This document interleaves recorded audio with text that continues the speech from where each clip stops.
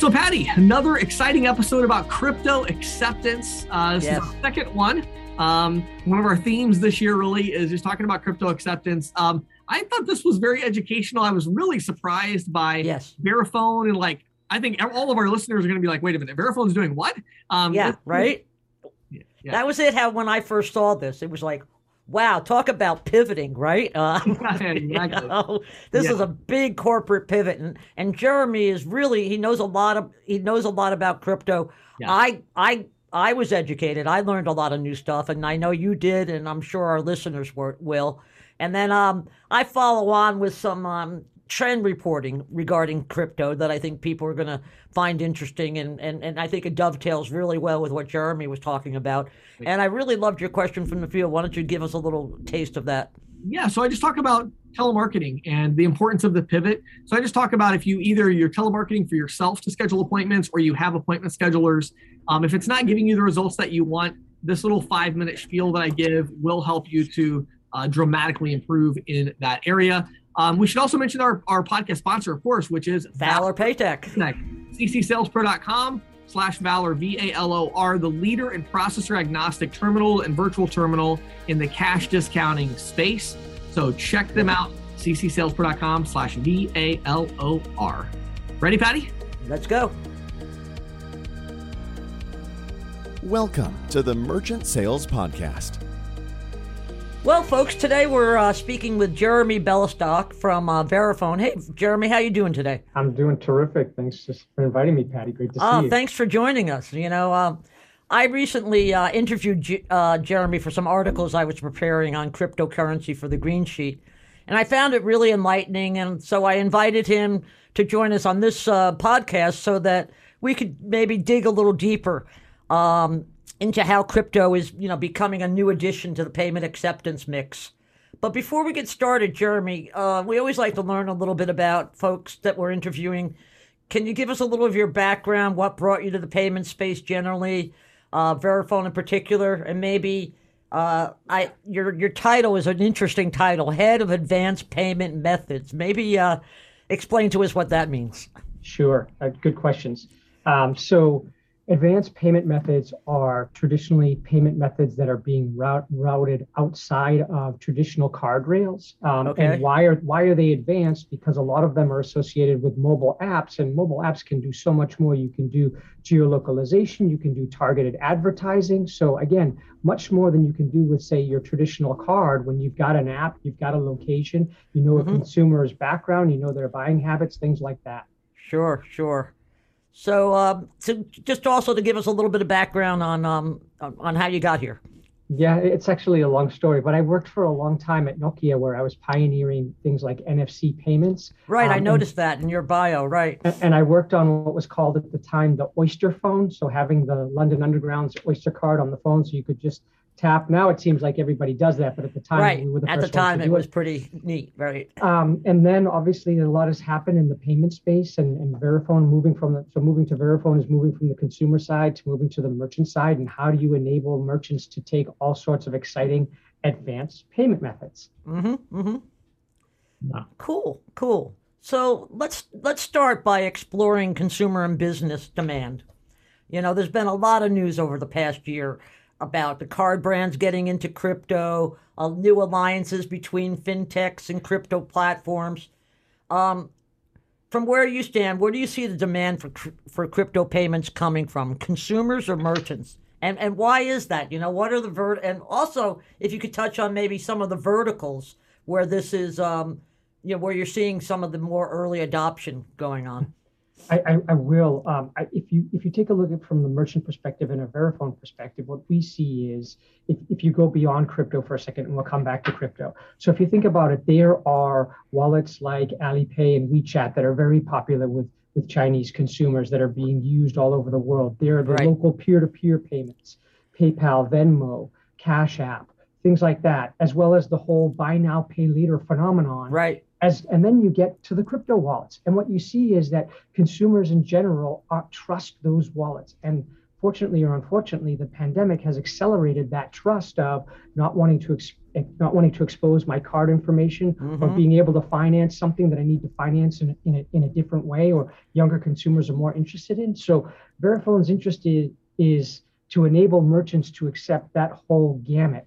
And so now, coming to your crypto question, you see that consumers now are interested in as well in buying, holding, and also spending cryptocurrencies. And so the merchant interest is, there's some of it that's curiosity. Hey, we want to let consumers know that we can accept cryptocurrencies because there's a lot of trends and a lot of things that are going on in that space.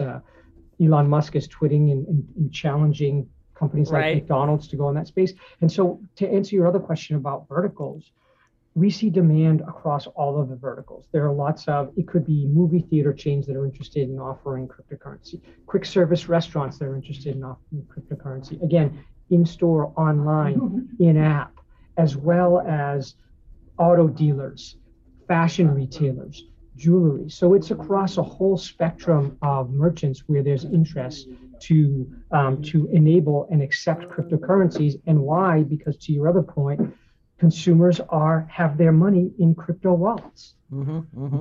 Yeah, and it seems like more and more. I mean, I think I saw, some statistics. I mean, there's always statistics every place, and as James will attest, I kind of glom onto statistics because I find them very interesting. But it's like consumer interest is really. I mean, it was sort of like at a lull before the COVID thing, and then with COVID, as the value of Bitcoin expanded, so did the interest among consumers in using things like Bitcoin to pay for things, right? I mean, I think as well as the curiosity, where there was so much hype, people started to, whether it be through traditional crypto wallets or other wallets that are out there, consumers wanted to put their toe in the water and see what it meant to, what is a cryptocurrency? How does that work?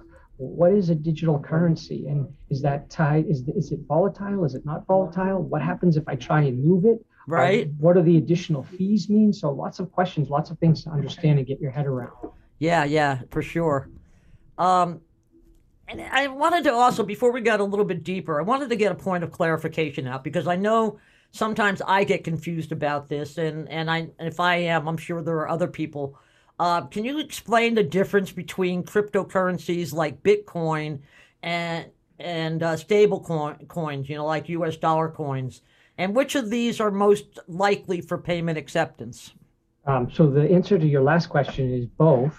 Okay. But the answer, so a stable coin is pegged to, say, USDC is pegged to the US dollar. So the volatility is that of the US dollar. If you have one USDC, you have the equivalent of one US dollar, and that doesn't change. Versus, say, your Bitcoin or your Ethereum, which are not tied to the US dollar and can float up and down based on consumer demand, consumer interest, and what's happening in the overall market.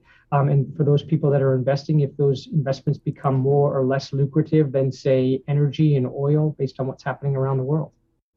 So, but I guess I'm wondering, I mean, okay, so if the US dollar coin is pegged to the US dollar, then what's the difference between holding dollars and holding cryptocurrency?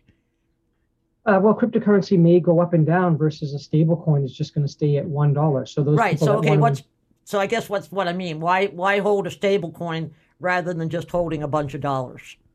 Maybe you're passionate about. It's an excellent question. Maybe you're passionate about digital currencies. Why do we need to have cash in our wallets? Why do we need to walk around with? And I'll cover the bank. Why do I need to walk around with this that is essentially linked to my account? Why do I need a physical piece of plastic when I could have something on my phone and I'm just moving essentially digital currency? I have a bank account. I want to spend it somewhere. Why does it need to be cash? Why can it not be something that's purely digital? That's exciting. Why it could be something that you could spend not only in the US, but in another country. So cryptocurrencies are not linked to specific countries or specific currencies, unless of course they're the stable coins. Yeah. No, that makes perfect sense. And thank you. I appreciate that. Yeah. James, do you have any questions in here? Yeah, I want to dig in a little bit actually on that. So, obviously, as I'm sure you know, the stable coins were generally created for the crypto exchanges originally, so that they would have a way of some kind of exchange of value to be able to do these large crypto transactions. are you actually starting to see the stable coins, going more mainstream as far as acceptance? I mean, are consumers, businesses, are they actually like spending stable coins? Because my understanding is that was still kind of a future trend that wasn't really taking a lot of hold yet. It was mostly with the exchanges. There is spend in stable coins. I think where we see the bigger spend is in the traditional cryptocurrencies. Okay. And that is because recently there were big winners or people that decided that they wanted to get out of the crypto space. And so they decided to spend. But also there are lots of enthusiasts that want to know what it means to buy Ethereum or another cryptocurrency and hold it and spend it and see what it's like. Yeah. And maybe the stable coins are they may be more in some cases practical, but maybe less sexy. If that's yeah, it. I agree. I think it's kind of like the consumers that are really drawn to cryptocurrency right now are kind of drawn by the volatility in a way. It's almost like, hey, I can kind of like gamble and still spend, and it's a whole thing, right? And so stable coins are a bit too boring, I think, for that audience at the moment. But they have a lot more, I think. Like for instance, what's that one company? I forget the name of it now, but there's a startup, VC-backed startup that is doing stable coins for B2B payments and trying to develop that. I think there's maybe some legs to that. I would see that, sure. It's interesting also, Jeremy. I have some younger friends and they're really big into crypto. And I was doing some transactions with one of these guys, and he's like, can't you just send me, you have a Coinbase wallet, why can't you just send me crypto? I'm like, because, why can't you send me Bitcoin? That's what he said. I said, because by the time I buy the Bitcoin and it's in my account, it may have lost like 10% of its value. I don't want to do that. And he said, oh, that's okay, Patty. Just go out and get US dollar coin. I was like, oh, okay. Yeah, that's when I first started learning about stable coins, right? Because he likes the volatility. He thinks it's cool because he's going to make a killing someday on all these crypto assets. And I'm sort of like, I don't want to spend all that money and then have to go put more money in because Bitcoin took a huge hit today. Well, so Jeremy, let's dig into the details a bit here. Practicality. Okay, so how do you see this playing out? I don't know if none of us has a crystal ball, but kind of timeline and acceptance and things. I mean, what are you seeing here? How is this going to play out over the next 12 to 24 months as it relates to, for our audience, what they care about is their brick and mortar and card not present merchants, more traditional merchant accounts. Is there going to be a lot of demand for crypto acceptance? Are we already seeing that? Like, give us a little idea of how you see this playing out. So fair question. From a demand perspective, there's a lot of demand. From rollout perspective, it's still early days. Right. So merchants want to understand, okay, so if someone pays me with Bitcoin, what happens? Am I stuck with the volatility? Am I not stuck with the volatility? What does the consumer have to do? What do I have to do? And so the solution that we built a solution where essentially the consumer pays with their cryptocurrency, whether that be in store or online, and the merchant is then settled in local currency. So that's one of the first things that merchants are trying to get their head around, and they don't necessarily understand that. They think, oh, I accept crypto. And in some of the schemes, if you work directly with some of the wallets, you have to open up an account and you receive crypto. And if you're any sort of large merchant or any merchant at all, to Patty's point, you want to avoid some of that volatility. So I think that's where we are. We're in an educational and an evangelizational stage where merchants are looking to get, and we'll see this year, both large and small merchants will go live accepting cryptocurrency from native crypto wallets. Mm-hmm. Interesting. So talk to us about your partnership with BitPay. We saw some things in the news about how you were working together with BitPay. So talk about that a little bit. What was the rationale there? And also maybe along with that, could you help our audience understand the, relationship here? So everybody knows Verifone as like a kind of agnostic, terminal / technology provider. So like, how do they access this crypto acceptance? Maybe BitPay is part of that. So give us the lay of the land on that. Yeah, that's a good question. So Verifone has built in addition to its terminals, has an e-com business, but also has a whole cloud services business, of which e-com is one of them. Things like tokenization is another one. Advanced payments methods is also another cloud-based service that we have. So what happens is that allows us to take either e-com payments that are done by advanced payment methods or in-store payments as well. And so what we built with BitPay and the things that were key to us and where we felt we brought assets together was, one, having the reach to merchants both online and in-store and being able to deliver a solution. But more importantly, if you think about a cryptocurrency payment, you want to make sure it's secure, it's fast, and it's intuitive.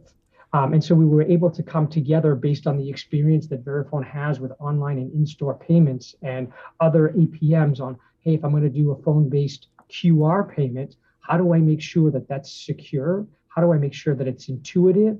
And how do I make sure that it's fast? And what we built and what we're excited about is we surface up a QR code, consumer scans directly from their wallet, they see the fees, they say, okay, I want to send, and we get a message back that says, yep, this transaction's been confirmed. We pass that over to the merchant and they're done. So again, it's fast, it's secure, it's intuitive. And it's something that we both needed to combine our capabilities to build that solution. And so to clarify there, in that structure, basically BitPay, for those maybe that don't understand, BitPay, I think right now is the largest cryptocurrency acceptor, I think. Well, but anyway, right. But so to make sure I understand this, you're saying the consumer would use, like BitPay has their own wallet. So they would use they would use their BitPay wallet, they would use their blockchain wallet, they would use their MetaMask wallet, they would choose one of those wallets. Right? Oh, yeah. They can use any wallet. Okay, interesting. And then BitPay is one of these providers that does the whole kind of eliminating the volatility, right? That's exactly right. Got it. Right. Yeah. So a consumer comes in, they scan this QR code, they take the payment out in Bitcoin, the merchant, it's instantly converted to USD by BitPay, which takes the volatility out of it. And then the merchant's going to receive some kind of a deposit or a settlement in some way to receive the funds from that in US currency. That's exactly right. Cool. So I have one other question, a little bit off the wall here, kind of a little bit different than what we've been talking about. But, we keep seeing in the news about Visa and kind of how, Visa's into crypto. How exactly are they into crypto? Like, what are they doing and how does that relate to what you're doing? So what I've seen from them is a lot of the crypto players are issuing cards that are linked to their wallets that are, when you spend with your card, you're getting rewards in crypto, which is interesting to some. And then in some cases, you're linking your crypto account, but essentially you're liquidating your crypto at some point and you're onto your card, again, your inanimate card, and you're spending that and in US dollars, and you've eventually liquidated your crypto versus what we built, again, which is from the native wallet. I can see what I have in terms of crypto. I can see if at some point, hey, I decide I want to spend my Ethereum and the gas fees are really high. Maybe I don't want to spend my crypto. I haven't moved my crypto. I haven't liquidated my crypto at this point.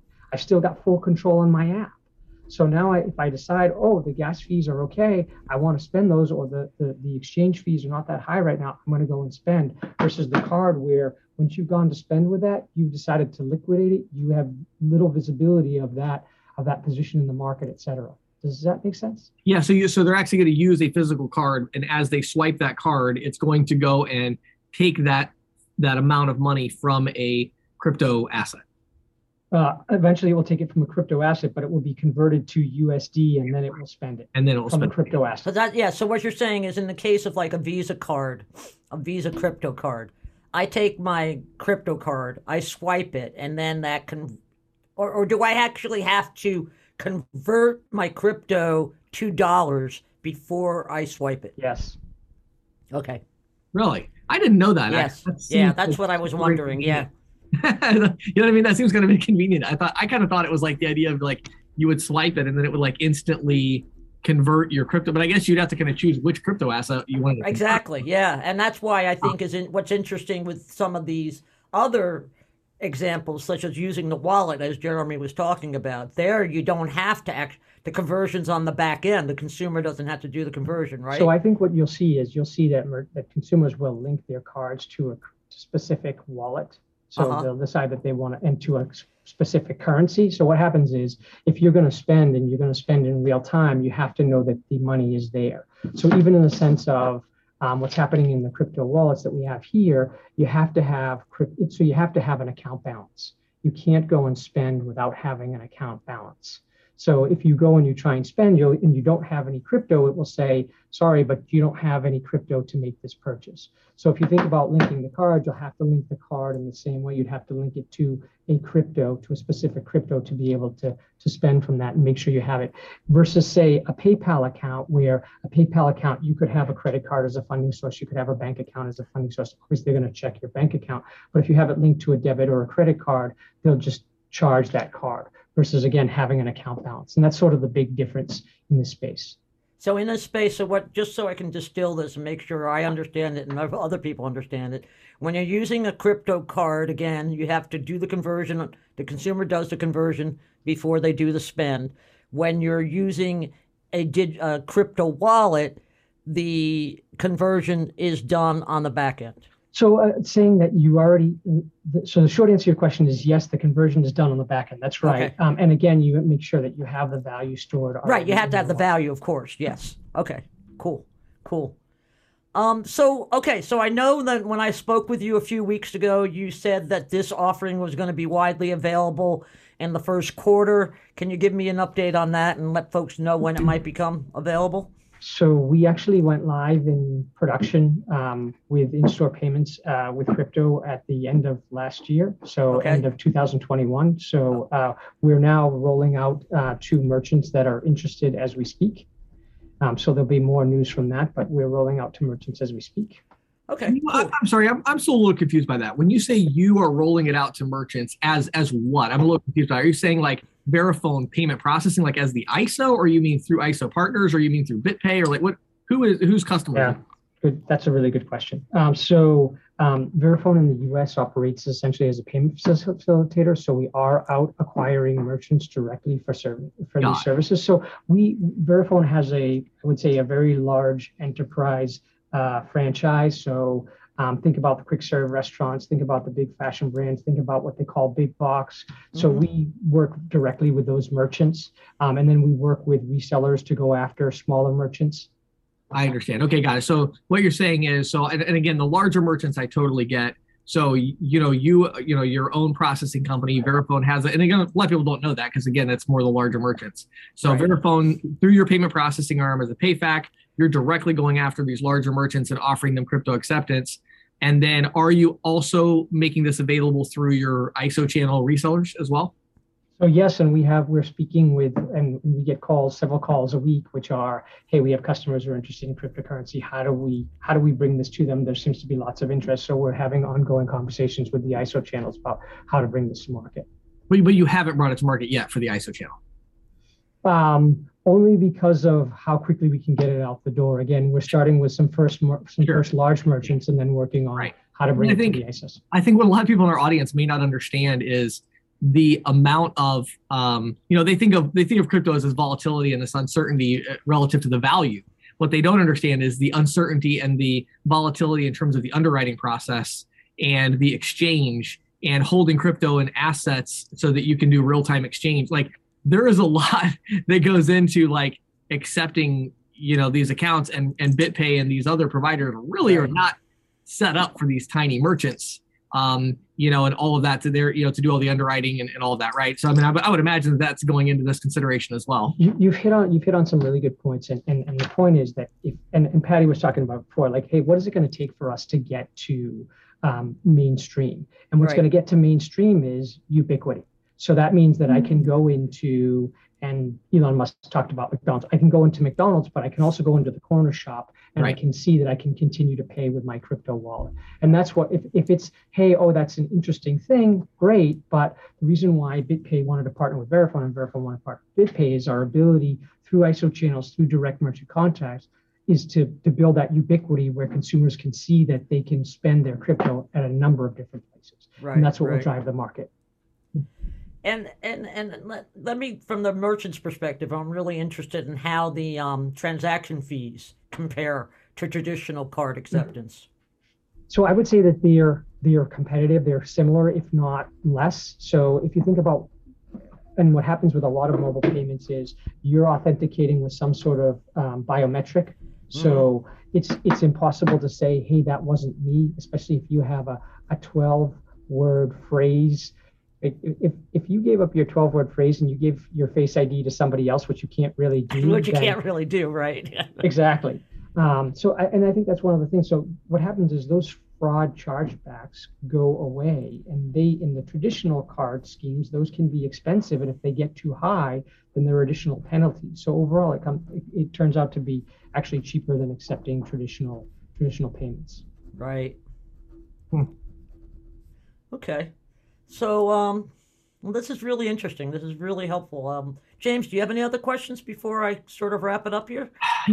Not really. I guess I would still, I know you're going to get to this, Patty, but I mean, I guess I'm still kind of like call to action here. Like, so again, our audience is all the ISOs, the agents. I mean, like, what should they do? Because they're all going to listen to this and be like, hey, how can I do this? Yeah, I didn't realize Verifone did this, right? So like, what should they do? Is it time to like reach out to Verifone and say, we want to offer this? I'm guessing you're probably going to get that next, but go ahead and tell us where should they go? What should they do to learn more about this? So there's so they can go to verifone.com. There's a contact form, 1-800-Verifone, ask to talk to sales, and we'll route you in the right direction. But we're taking calls to talk to ISOs to figure out how we can drive this ubiquity. We're hugely excited. I love it. That's great.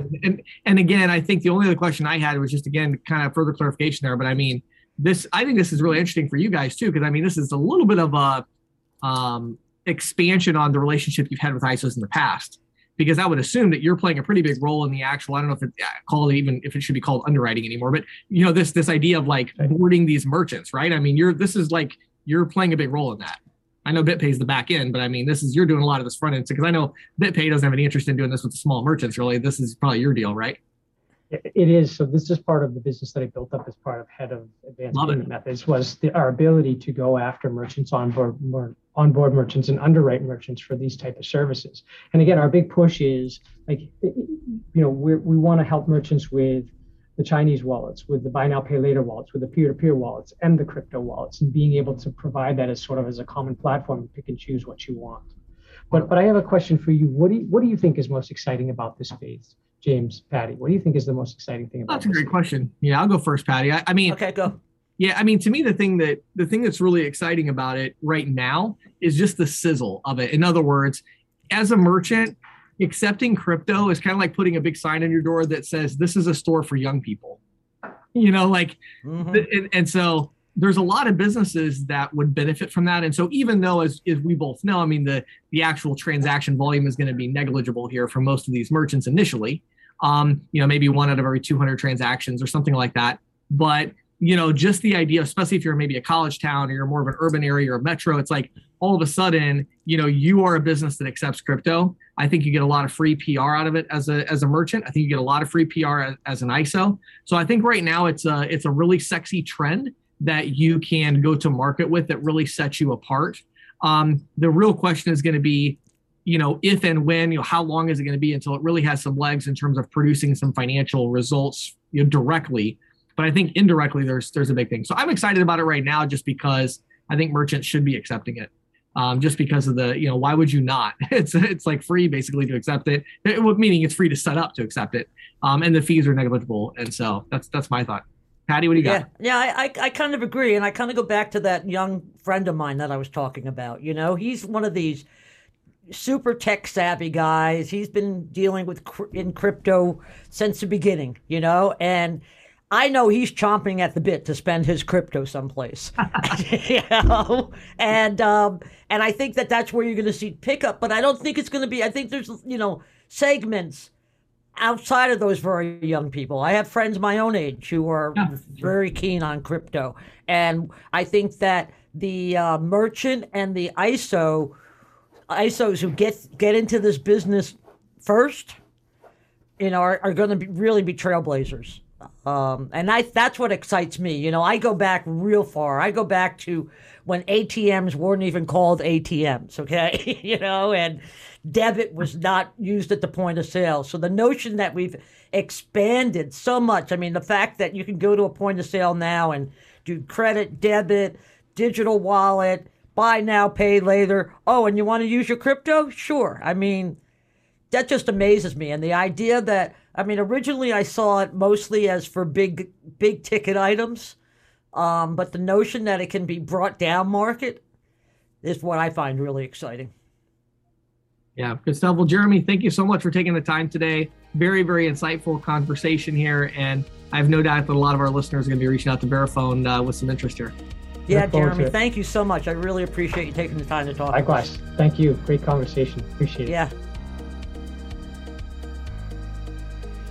So, Patty, our sponsor for this episode, Valor Paytech, we alluded to it actually last week a little bit, talking about retention, about the customer feedback a little bit, but both of us really didn't dive into the details. Tell us what it actually is, this customer feedback. Well, it's called Engaged Customer. I mean, and it like it sounds. It's really changing the conversation, I think, in terms of selling on customer loyalty versus selling on points, and there's all these customer engagement tools, the coolest one of which I think is the thumbs up, thumbs down rating system for the merchant, because it really gives the merchant some really, information it can really sink its teeth into in terms of adjusting service, adjusting staff, adjusting product and service offerings. And just to clarify that, I think if I understand it correctly, this is also a way to grab text marketing funds, right? Yes, exactly. A consumer checks out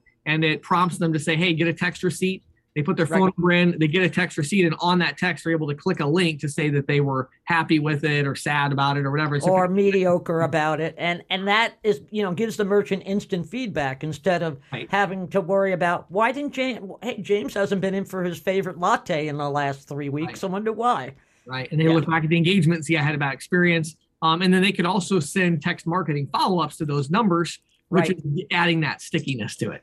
I think that stickiness, I think a lot of people, I notice in my own experience, a lot of merchants will ask me for my email address, but they never follow up. No, they never do. Yep. And this is an automated tool that allows them to follow up. And I think that a lot of people are going to find that, I think agents are going to find that as a real door opener. Yeah, it's a door opener and it's a door closer in terms of attrition. It keeps keeps people from leaving. So I really love it. So go to ccsalespro.com/VALOR, ccsalespro.com/Valor. Sign up for a free demo. Talk to them about their solutions. I think you're going to love it. This is Questions from the Field, brought to you by ccsalespro.com, the leader in merchant sales training and technology. If you're an individual merchant sales professional, visit ccsalespro.com/training to get a free 14-day trial of our all-access pass. If you manage a team of merchant sales professionals, visit ccsalespro.com/ISO to learn how we can help you grow. And now, here is Questions from the Field with James Shepard. All right, Patty. So today I want to talk about the telemarketing pivot. This came from a consulting conversation I had recently with a couple that I got to meet. And they have 3 different telemarketers that are reaching out and scheduling appointments for them or attempting to. And they're really kind of struggling with some of this. And so in this conversation, we were talking about a lot of different things. We creating a new script, thinking about things geographically, uploading the data to map anything so they could see it geographically and, things like that. But the 2 big takeaways, I'll share the first one and then I'm going to talk about the pivot. So the first one is fundamentally understanding that when you have a telemarketer scheduling appointments for you, it's very important to realize that the higher the quality that you demand from that telemarketer as far as the quality of the lead, the more time you're going to waste. Because in order to get really high quality leads, they're going to have to call a lot of businesses, which means you're going to be driving all over creation. Right. So if I say I need confirmation the business owner is going to be there, they're going to have a credit card processing statement ready to hand me, and they're interested.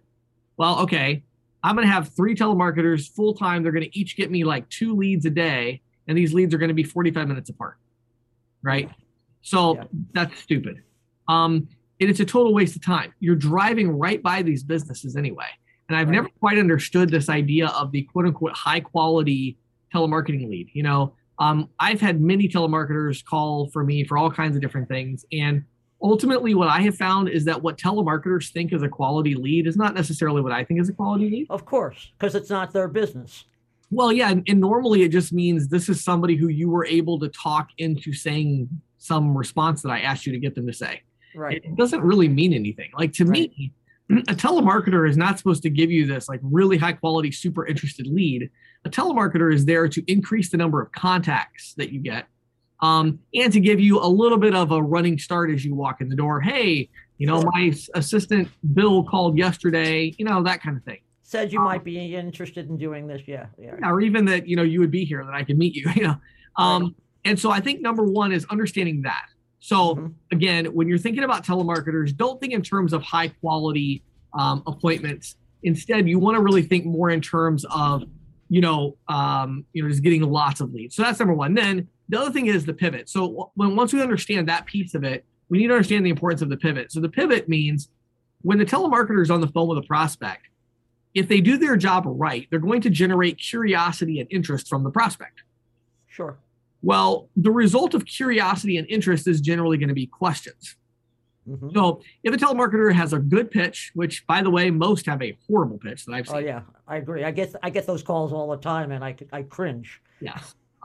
If they actually have a good pitch, then they're going to generate a lot of curiosity, a lot of interest, and then people are going to ask questions. And what do you generally do, like the natural response when someone asks you a question and you feel like you know the answer to that question? What do you normally do? Well, you answer it. Pop up with it. Yeah. Yeah. And that is the number one mistake that people make when they have telemarketers, even when they're telemarketing for themselves. You cannot answer the question. And here's why. Right. Telemarketers who answer questions give the prospect just enough information to say no, but not enough information to say yes. Yeah, sure. So if we give them just a little bit of information and they're like, oh, so this is about payment processing. Okay, no, I'm not interested. Well, wait a minute. We didn't even talk about that it was a point of sale system or that it was cash discounting or whatever. And now they have just enough information to say no, but they don't have enough information to say yes. So instead, the telemarketer has to pivot. And they pivot to the appointment, which is actually the reason for the call in the first place. So, wow, what a great question, Susan. I'm so glad you asked that. I can tell that you and James are going to have a lot to talk about. Now, he's going to be out there tomorrow. Would 10 a.m. or 2 p.m., what would work better for you? Right. And then they persist. Well, before I meet with them, I kind of want to know, what it's about, So are you saying that you would eliminate the processing fees? Like, how exactly would you do that? Well, it's one of those programs that's just been so popular in the area and so many business owners are doing it. Now, again, I don't want to dive into all the details here because frankly, I might say the wrong thing. I'm James's assistant, so I wouldn't want to do that. But I know James will want to answer all your questions. Now, again, I'm sorry, I wasn't sure, like 2 p.m., 10 a.m., what would one of those work better for you? Are you going to be around? Right. You pivot. You got to pivot. Just always pivot. And people say, well, then maybe I'll lose an appointment. Yeah, you will. Right now, you're losing like 97% of them. With this approach, you're going to lose 40%. So, but you can be sure that if you answer their question, you're going to lose the appointment. So don't do that. So again, even when you're calling for yourself, it's very easy to get off track and to say, well, I'm the expert. So of course I'm going to answer the question. I'm going to answer it. Sure. And then you're like depriving yourself of a reason to go. Exactly. So when they say that, you say, I can tell you're really busy right now. The last thing I wanted to do is take 15, 20 minutes of your time to give some lengthy explanation. I'd rather let's plan a time to get together. Now, did you say tomorrow, like afternoon, morning? Like, is there a time that works better for you? You've got to pivot to the appointment. So that's it. Very simple tip today. But if you're telemarketing for yourself or you have people telemarketing for you, number one, they should be generating curiosity and interest, which is questions. That's how you can tell. So the prospect should be asking questions and nobody should be answering them. Yes. If your prospects are asking questions and nobody is answering them, and instead they're pivoting to getting the appointment, you're going to get a lot of appointments, which means a lot of contacts, which is going to translate into a lot of sales. Yeah, good advice, James. Thanks. This is the Insider's Report with Patty Murphy, brought to you by The Green Sheet. For nearly 40 years, The Green Sheet has been the go-to source for news, analysis, and educational tools that empower and connect payments professionals. If you're not reading The Green Sheet already, check it out on the web today at www.greensheet.com. So, James, following our interview with Jeremy, I thought I'd report on some recent crypto payments news that I came across. Okay, great. For example, as of mid-January, this was an interesting one. There were more than 5,000 different cryptocurrencies in digital circulation worldwide, with a combined value of 2.2 trillion. Wow, that's good. Which is crazy. Now, this was another one I thought was interesting. I spoke, maybe a couple months ago about how Visa said that, was reporting its crypto card stats, Okay, yep. In the last quarter of in the first quarter of their 2022 fiscal year, which ended like December 31st, I believe, they had 2.5 billion in crypto-linked card payments that cleared through the network. Wow. That's up 60% over the quarter that ended June 30th. June 30th, they reported 1.5 billion in crypto payments. So that shows you just the consumer, the consumer demand there. Yeah. And here's a little more on consumer. PaySafe did a survey of U.S. and U.K. consumers and found that 1 in 10 had adopted crypto as a payment method since the outbreak of COVID-19.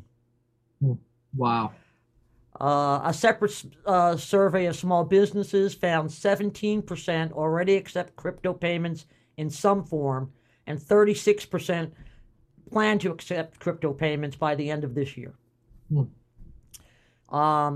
This was another interesting one. FTI Consulting.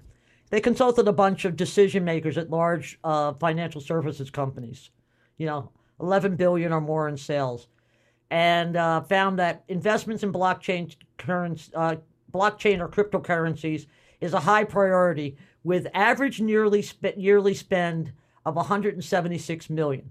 Which, of course, when you're talking about businesses that big, yeah, that's not that much. It's not that much. Right. But here's the thing that I really found interesting is that 8 in 10 of those people that FTI surveyed still struggle with distinguishing the difference between blockchain and cryptocurrency. Yeah. And that's a big chasm there because, basically blockchain is the underlying technology, right? It's a decentralized ledger that can be used in a lot of financial services applications. Right. Whereas cryptocurrency, is a medium of exchange that just uses blockchain. And if you're spending 176 million, you better know the difference. Yeah. So I have a few more things here I wanted to share. And I love this one. And it has to do with cryptocurrency crime. Okay. It's very rare as somebody in payments and banking to have crime stories.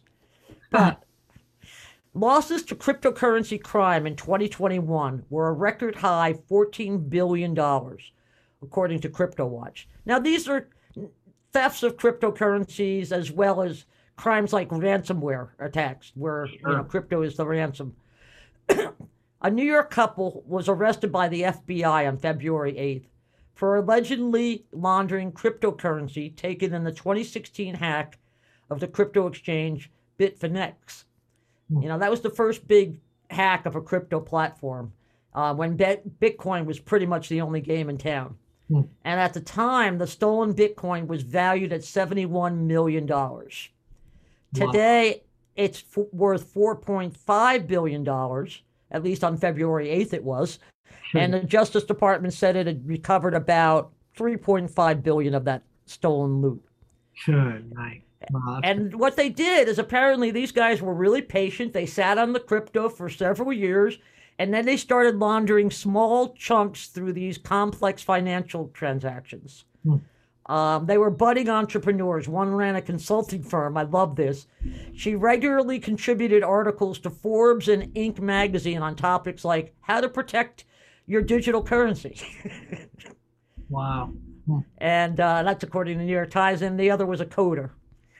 And our listeners and you and I will have an opportunity to learn more about this couple, too, because within days of being arrested, Netflix announced that the couple and their alleged capers will be the subject of an upcoming docuseries. Oh, of course. Of course. You can always count on Netflix to pay criminals a lot of money to tell their story. I know. It blows my mind. I'm watching one right now. I don't know if you've heard. It's called Inventing Anna. It's about this woman who was a I heard con about artist.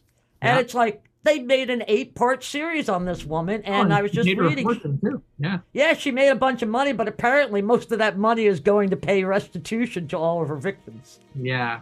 She got rich and realized that, wait a second, I got to pay people back. So Yeah, for all that money I stole, yeah. Oh, and in New York, they have a very strict law about not letting criminals profit off of their crimes. Right. Once they've been caught. So. Right. Oh, But anyway, interesting stuff. I just thought I'd share it with everybody in case you're not hyped up enough about crypto. Maybe this will help you. The Crime and Mystery series by Patty Murphy. Thanks, Patty. Sure.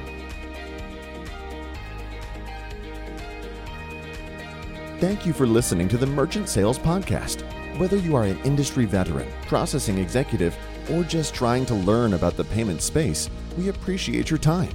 The Merchant Sales Podcast is a joint production of Greensheet.com and ccsalespro.com, and we hope you will tune in next week for more information and tips on building your merchant services business.